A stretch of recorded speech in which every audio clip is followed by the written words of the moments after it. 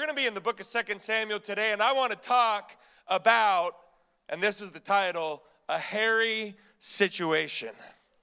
A hairy situation. Has anybody here ever been in a hairy situation?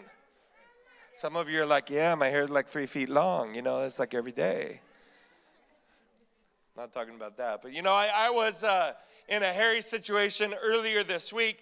I had committed to going on a trip with my son who's sitting in the front row right now, David, who's in 5th grade. And his class was going to the mountains for like a science camping trip. And I was like, what did I get myself into? Like, I used to be a group leader for camps, and that was 20 years ago. I thought I had passed that stage of my life, but then I had kids, so apparently not.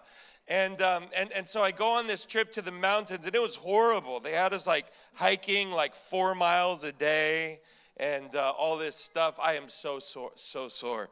But on Monday night, I'm like thinking about this trip and everything that I got to get ready because it's a busy season right now, and there's a lot going on. I'm like, how am I going to go disappear for 4 days when I got all of this stuff going on? And so I'm trying to figure it all out. And then Tuesday morning comes, and we have to be at the school at 8:15. I'm like, 8:15? I mean, that's fine. It's normal. School's early. But I'm like, I got to have all of this ready. So I wake up early on Tuesday morning. I still got to pack, and I know how to pack. I double-checked everything. I knew how to do it quick, but I still got to pack. And then my wife was wonderful because she had gone and she had bought like all the stuff, you know, the bug spray and the sunscreen and a flashlight, like all the things that, you know, you need.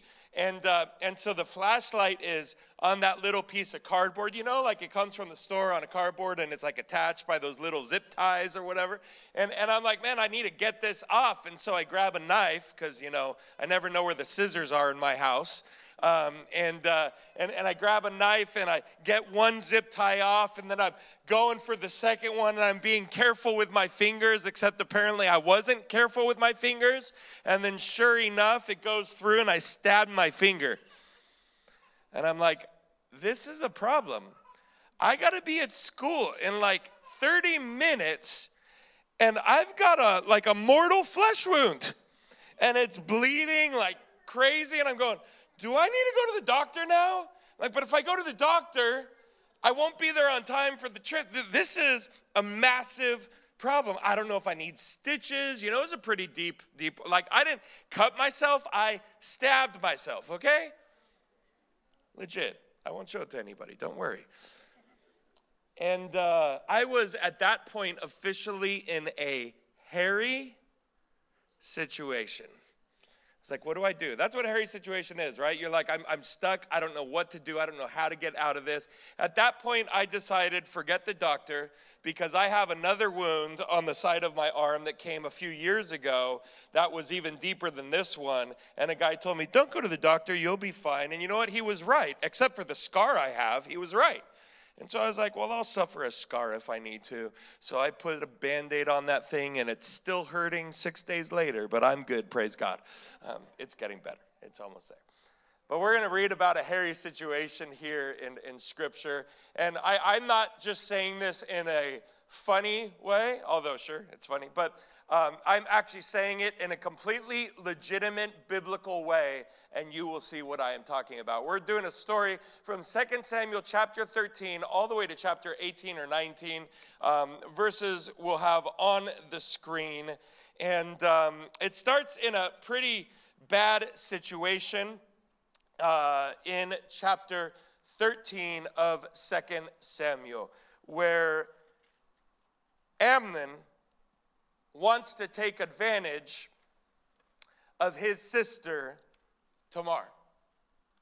And I'm using that language on purpose for younger kids that we have in here, but the adults know what I'm talking about.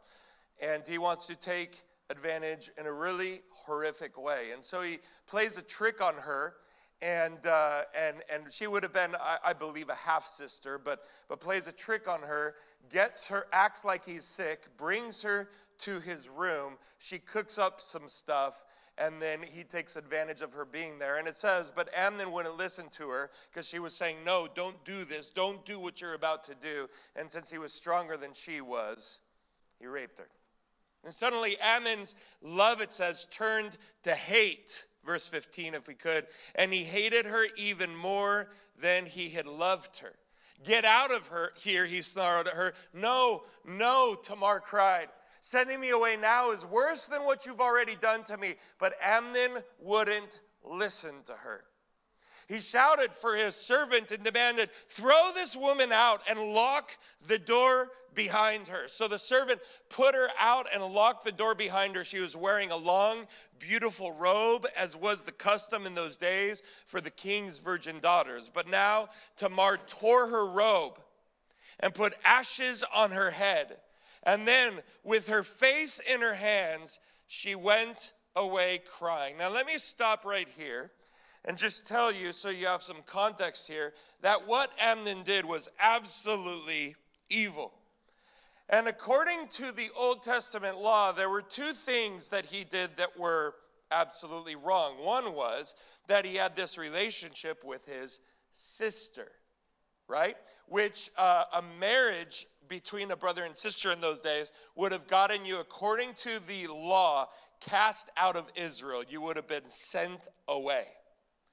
But for what he did to her, because it was forced, he would normally face death as a result, according to Deuteronomy chapter 22. And that would have been the end result for him. That was what this situation calls for. So she goes away, and it says in verse 20, her brother Absalom saw her and asked, is it true that Amnon has been with you? Well, my sister, keep quiet for now since he's your brother. Don't you worry about it. So Tamar lived as a desolate woman in her brother Absalom's house. Now, I want you to know from the get-go that this message is not so much about Amnon and what he did, although what he did was evil and wrong. It's more about Absalom and David, and this is where the story is going to go. When King David heard what had happened, I want everybody to read this last part. What does it say? He was what? Very angry. He was very angry. Well, yeah, sure. Okay, he was angry. But see, there's something really interesting. Some old manuscripts actually tell us that there's a second part to this verse after it says he was very angry. And this is really important to understand the story well, because it says, and he was very angry, and then this is added on. But he did not punish his son Amnon, because he loved him, for he was his firstborn. His son deserved death, but David protected him, because this son was his firstborn son. He was special to him. And because of David's decision to protect Amnon and to not allow him to suffer the consequences of his actions, David got everybody into, anybody remember, a hairy situation. And this is so important to understand, and if you're a parent in the room, understand this, that our job as parents is to allow our children to suffer the natural, suffer sounds bad, right? We make them suffer. But to suffer the natural consequences of their mistakes. So often what parents want to do, because we love our kids, is we want to protect them from their mistakes. But let me be clear, the problem with Amnon started much earlier. Much earlier. He didn't just get up one day and decide to do something as evil as he did on that day. It started much earlier, and he was already getting away with stuff. The same could be said for Absalom and what's going to happen. See, David needed to deal with Amnon. David needed to allow Amnon to suffer the consequences of his decisions, but David would not do so. And because David would not do so, because he wanted to protect his son, he caused an even greater problem and more difficulty for many people as a result. And this is how the story goes. Verse 22 says this, and though Absalom never spoke to Amnon about this, he hated Amnon deeply because of what he had done to his sister. 2 years later, when Absalom's sheep were being sheared at Baal-Hazor near Ephraim, Absalom invited all the king's sons to come to a feast. He went to the king and said, "My sheep shearers are now at work. Would the king and his servants please come to celebrate the occasion with me?" The king replied, "No, my son. If we all came, it would be too much of a burden for you." Absalom pressed him, but the king would not come, though he gave Absalom his blessing. Well, then Absalom said, "If you can't come, how about sending my brother who?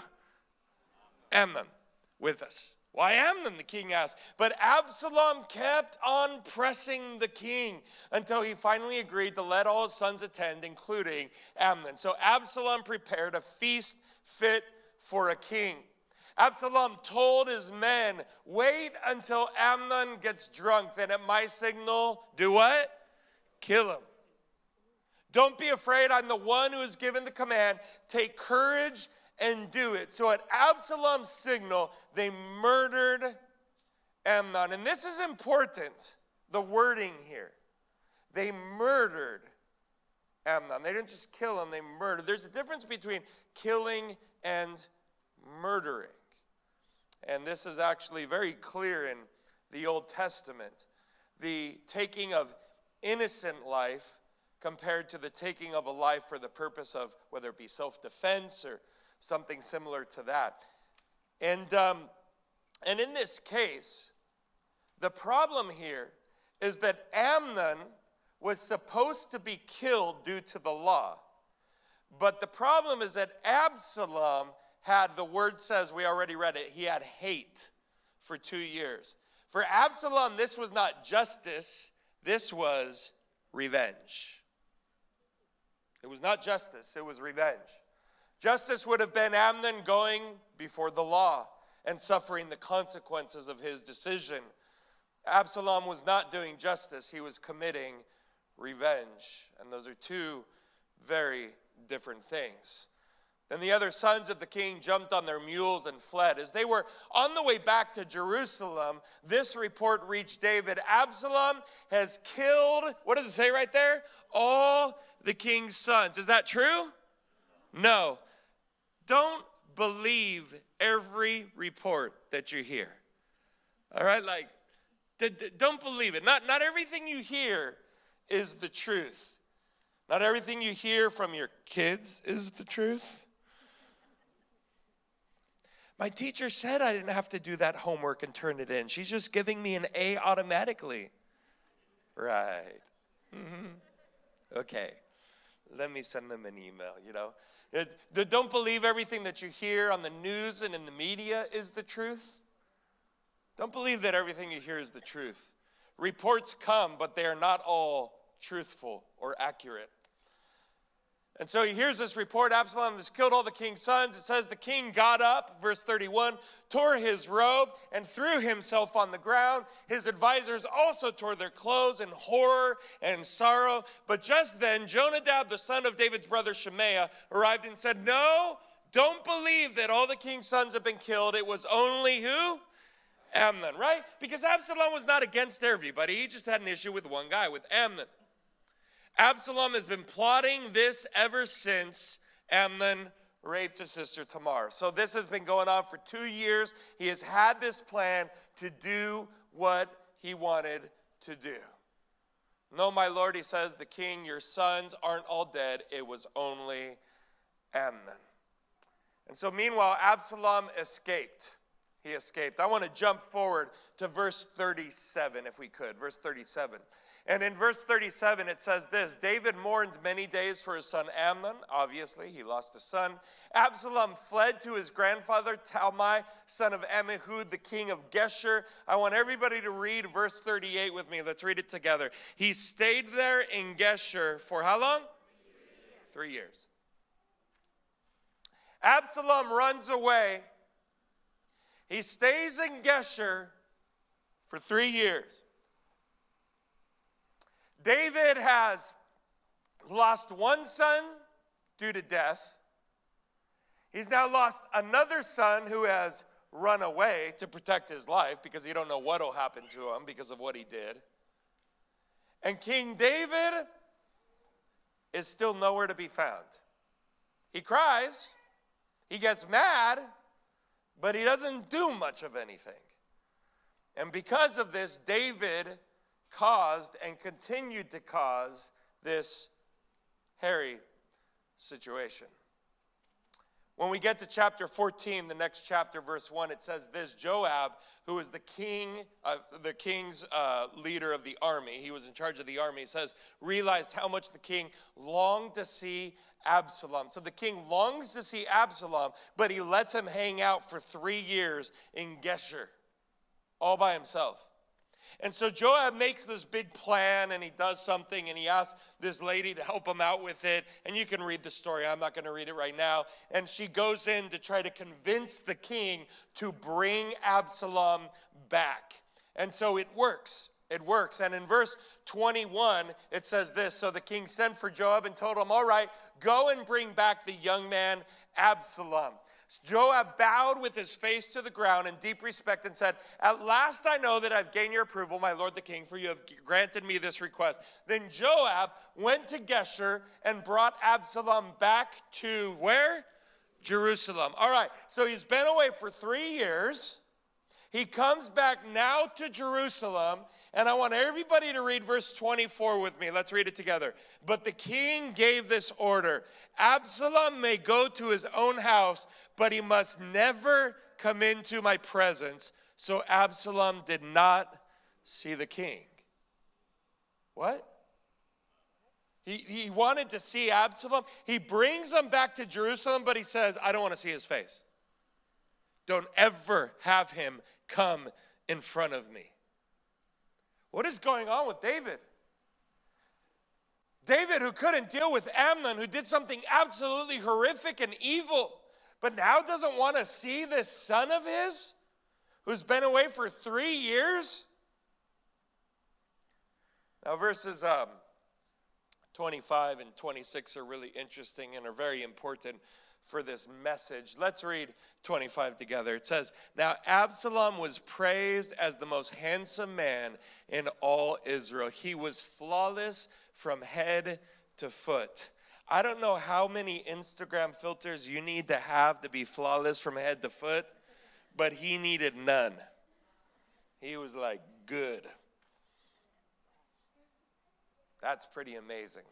Not only that, verse 26 tells us, and this is where I get the title from, and you'll see it. It gets developed in the story. He cut his hair only once a year. And then only because it was so heavy. When he weighed it out, it came to 5 pounds. How much hair do you have to have for it to be 5 pounds? And I believe, according to the way it's structured here, that's not the hair on his head. That's the hair he cut off his head that weighed 5 pounds. So the hair on his head, who knows, might have still been like 10 pounds or something. I mean, this is like Mr. Rapunzel.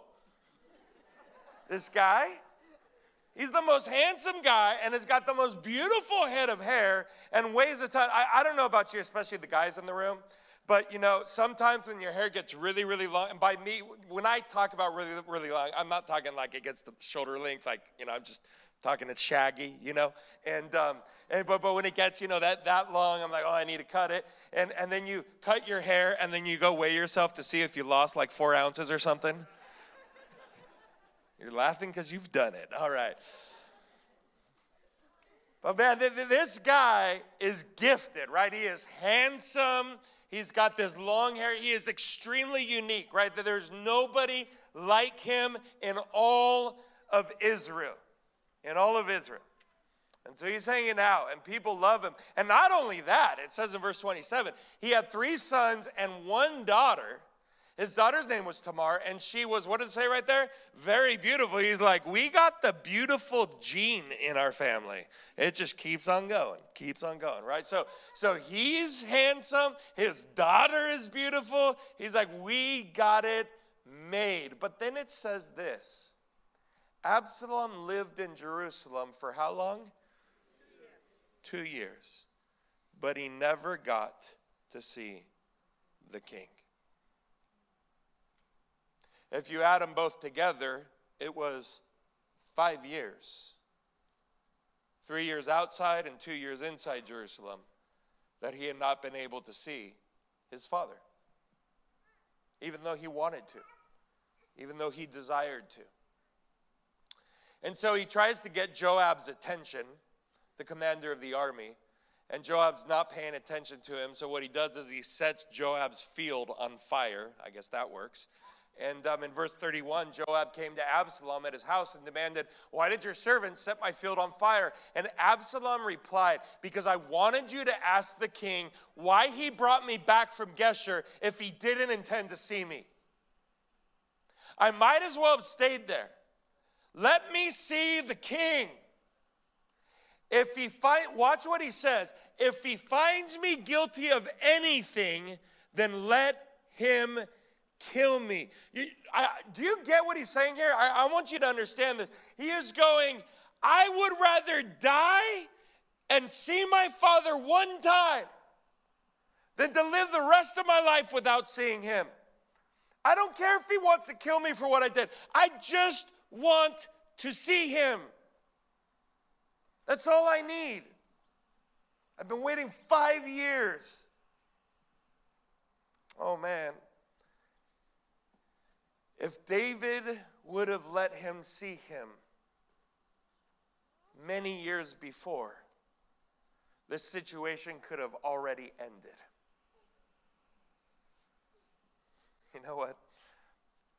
He had all the looks, he had the hair, he had the beautiful family, but all he wanted was dad. Fathers in the room, our kids need us. Our kids need us. Not to protect them from their mistakes, no, but to be present.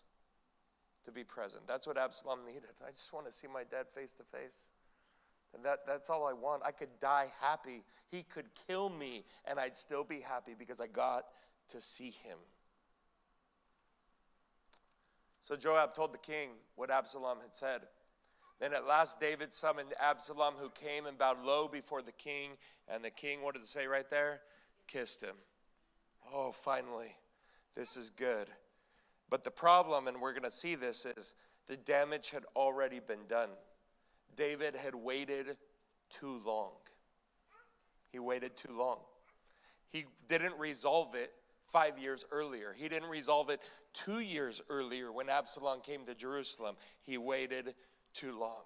So right after they see each other, it says this in the next chapter, chapter 15. It says, after this, Absalom bought a chariot and horses, and he hired 50 bodyguards to run ahead of him. He got up early every morning and went out to the gate of the city. When people brought a case to the king for judgment, Absalom would ask where in Israel they were from, and they would tell him their tribe. Then Absalom would say, "You've really got a strong case here. It's too bad.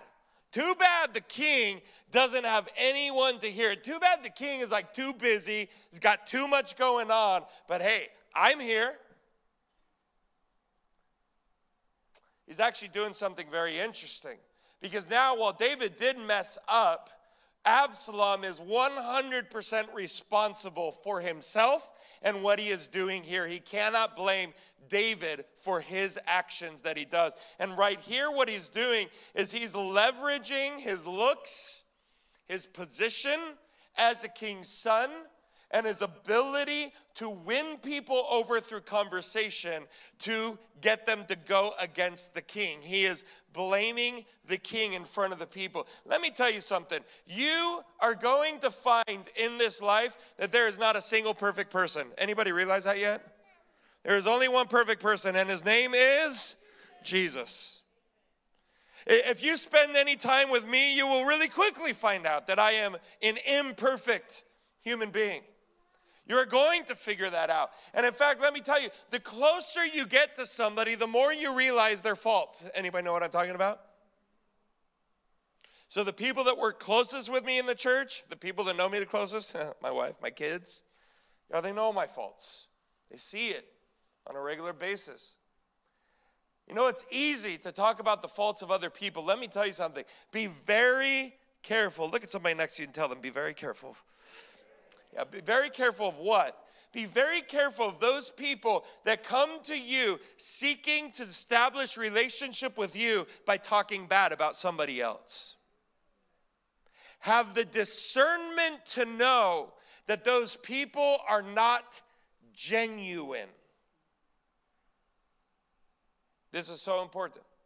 Because a person who is a person of character does not need to win you over by talking about anybody else. They will win you over by just being themselves and who God has made them to be. Their integrity will speak for itself. And so the reality is, people do this all the time. They talk about a pastor. I'm not talking about me. Or a leader. Or a brother or sister in Christ. Or a family member. Or the boss. Or whoever. And they use that to try to leverage to get in with people. Have the discernment and the understanding to know that those are the types of people that are going to cause you great problems down the road. And this is what Absalom was doing. He goes, you've really got a strong case here. Too bad the king can't listen, doesn't have anybody. And then he goes, I wish I were the judge. You know what? If he wanted to be the judge, you know what he could have done? He could have gone to his father and said, hey, Dad, I notice you have a lack of judges here. So, if you need some help, I'm willing. But that's not what he's doing. He goes to the gate telling the people, the king has no judges, but I can do it. Then everyone could bring their cases to me for judgment, and I would give them justice. I'm like, yeah, right. Absalom, the guy that killed Amnon, he's the guy to talk about justice, right? The guy that got revenge, yeah, you're the perfect judge. You'll be fantastic. Yeah, right.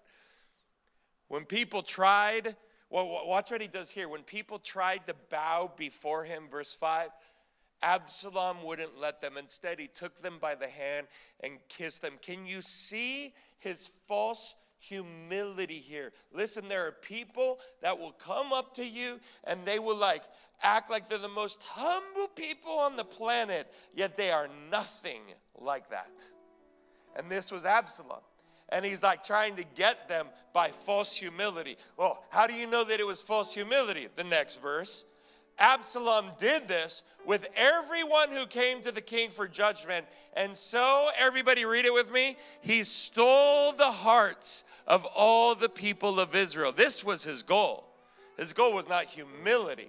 He leveraged his looks and his words to be able to twist things and to manipulate people to come alongside of him. So what happened? While he was there, he went to another place, and it says while he was there, he sent secret messengers to all the tribes of Israel to stir up a rebellion against the king. As soon as you hear the ram's horn, as message read, you are to say, Absalom has been crowned king in Hebron.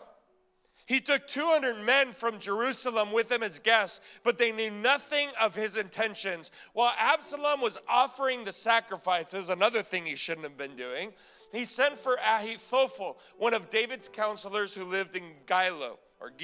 Soon many others also joined Absalom, and the conspiracy gained momentum. Now he is trying to take over the kingdom.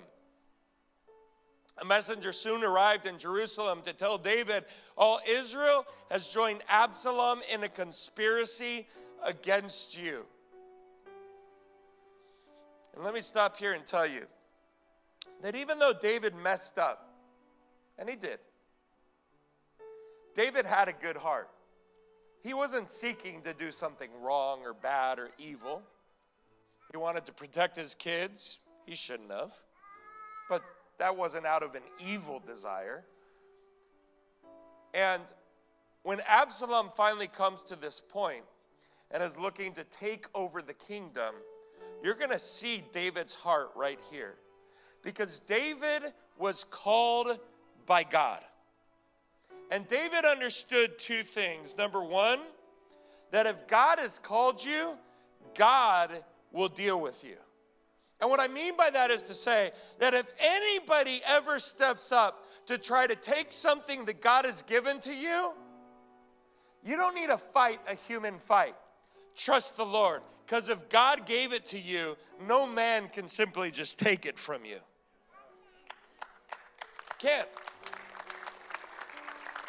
And so, because of this, it says this in verse 14. He says, then we must flee at once. He's going, I'm not, fine, we'll go. Let him come. We'll go. or it will be too late, David urged his men. Hurry. If we get out of the city before Absalom arrives, and now you're going to see the second thing that David believes. Watch this. Both we and the city of Jerusalem will be spared from what? Disaster. Well, here we see David's heart so clearly. He's going, listen, I could fight. David was a warrior. This guy knew how to fight. He's not some wimpy guy that's just like, I'm running scared for my life. David knows the city. He's got a group of warriors with him that know how to fight and will defend him to the death. He's not worried about fighting. He knows how to do it. But what he is worried about is the people in the city. He doesn't want them hurt. This is why he runs. He runs so others don't get hurt in the process. He wants to essentially limit collateral damage due to what he knows is about to go down. And so he runs away. And if you read chapters 16 and 17, which I'm not going to read here today, you can really get into David's mind and what he did. He was really wise. He made some really important moves, but at the same time, he trusted the Lord. He did what he needed to do to figure out what was going on. He had some spies working on his behalf, but David still trusted the Lord. And so he leaves. And finally, Absalom gets an army together, the army of Israel. And he comes and he fights against King David's men. Although David doesn't fight, his men told him, no, you're not going to fight. You got to stay back. We'll fight on behalf of you. And it says this, so the battle began in the forest of Ephraim. And the Israelite troops were, what does it say right there? Beaten back by David's men. There was a great slaughter that day, and 20,000 men laid down their lives. The battle raged all across the countryside, and more men died because of the forest than were killed by the sword. I don't know how that happened. Were there like jaguars or bears or whatever in the forest? Or did they just like run into sticks and kill themselves? Like I stabbed myself earlier this week? I don't know. But anyways, the forest killed more people than the swords did. Now watch verse 9. Remember, the title of the preaching is a hairy situation. Remember that Absalom's claim to fame was his good looks and his long hair. During the battle, Absalom happened to come upon some of David's men. He tried to escape on his mule, not on a horse, right? On his mule. But as he rode beneath the thick branches of a great tree, his what? Hair got caught in the tree. His mule kept going and left him dangling in the air. I love this. It tells us something about Absalom. It tells us something about us. That the source of your greatest pride will become the source of your greatest downfall. If you don't understand that what we have comes from the Lord. If you have good looks, if you have talent, if you have abilities, if you have success, if you're good at business, if you're good at speaking, if you're whatever it is that you have, whether it's a large amount or small amount, it all comes from the Lord. And it's all for the Lord. But see, he wanted to use it for his own glory, to make his own kingdom, to build his own life for what he desired. And when he did that, all those abilities and things that he had came to haunt him at the end because they weren't given over for God's glory. So he was left dangling in the air. One of David's men saw what had happened and told Joab, I saw Absalom dangling from a great tree. What? Joab demanded. You saw him there and didn't kill him? I would have rewarded you with 10 pieces of silver and a hero's belt. So Joab goes and takes care of Absalom himself, kills him along with some other soldiers, and Absalom is dead. And then David, of course, cries for a while because he's now lost a second son. There's a whole lot of messed up stuff that happened in this story. And I've just kind of gone through it and shared a few random thoughts, and I hope some of those might have helped you and encouraged you as you or challenged you as you walk with Christ. But I want to end with one simple thing, and then we're going to pray. At the end of this story in chapter 19, because Absalom is now dead, the army gets dispersed, people go to their homes, and David returns home as king. David messed up. He created this hairy situation, and Absalom did because he had the hair. But David messed up, we could put it this way, with good intentions. Does that make sense to everybody? He screwed up. Yes, he did. But David's heart was still a heart that loved the Lord, a heart that sought the Lord, that wanted to do what was right. We saw that when he fled from the city. And what I want you to know is that you're going to screw up, and I'm going to screw up, and we're all going to mess up in this life. It's just natural. It's going to happen. Raise your hand if you have messed up too many times to count. Anybody? Yeah, there you go. But let me tell you this. If you would continue to seek the Lord, if you will continue to follow him, there is not a call that God has on your life that he can't bring you back into in your life. If you have been separated from something that you believe God has for you because you've gone through a difficult season, let me tell you something. God has not forgotten about you. And God brought David back all by the power of God. He said, if God gives David the call, then God will keep him in the call. And if God has given you something, as you follow Jesus, as you trust Jesus, God will keep you exactly where he wants you to be. How many want to trust Jesus today in that type of way? Amen. Let's choose to trust him. Let's pray together. Jesus, we thank you so much for who you are and how good you are to us. And Lord, there's a lot that we can learn from this story, from Amnon, from Absalom, from David as well. But Lord Jesus, what I know most of all is that you have a call on us to be obedient to you, to follow you, to know you, to receive you in our lives. And so Jesus, today we want more and more of you. We want more of you, Lord Jesus. And with all eyes closed just for a moment, I want to ask a simple question today. Are you here and you recognize your need for Jesus? Your need to say yes to Jesus, maybe for the first time.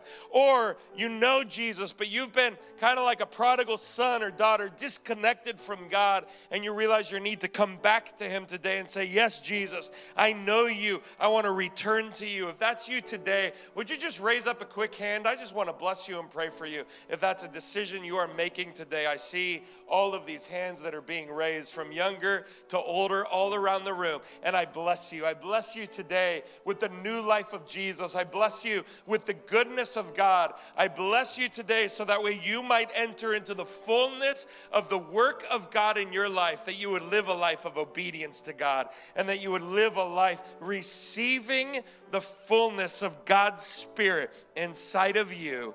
In Jesus' name I pray. Amen and amen. Who believes it? Who believes it that God has worked in people's hearts today?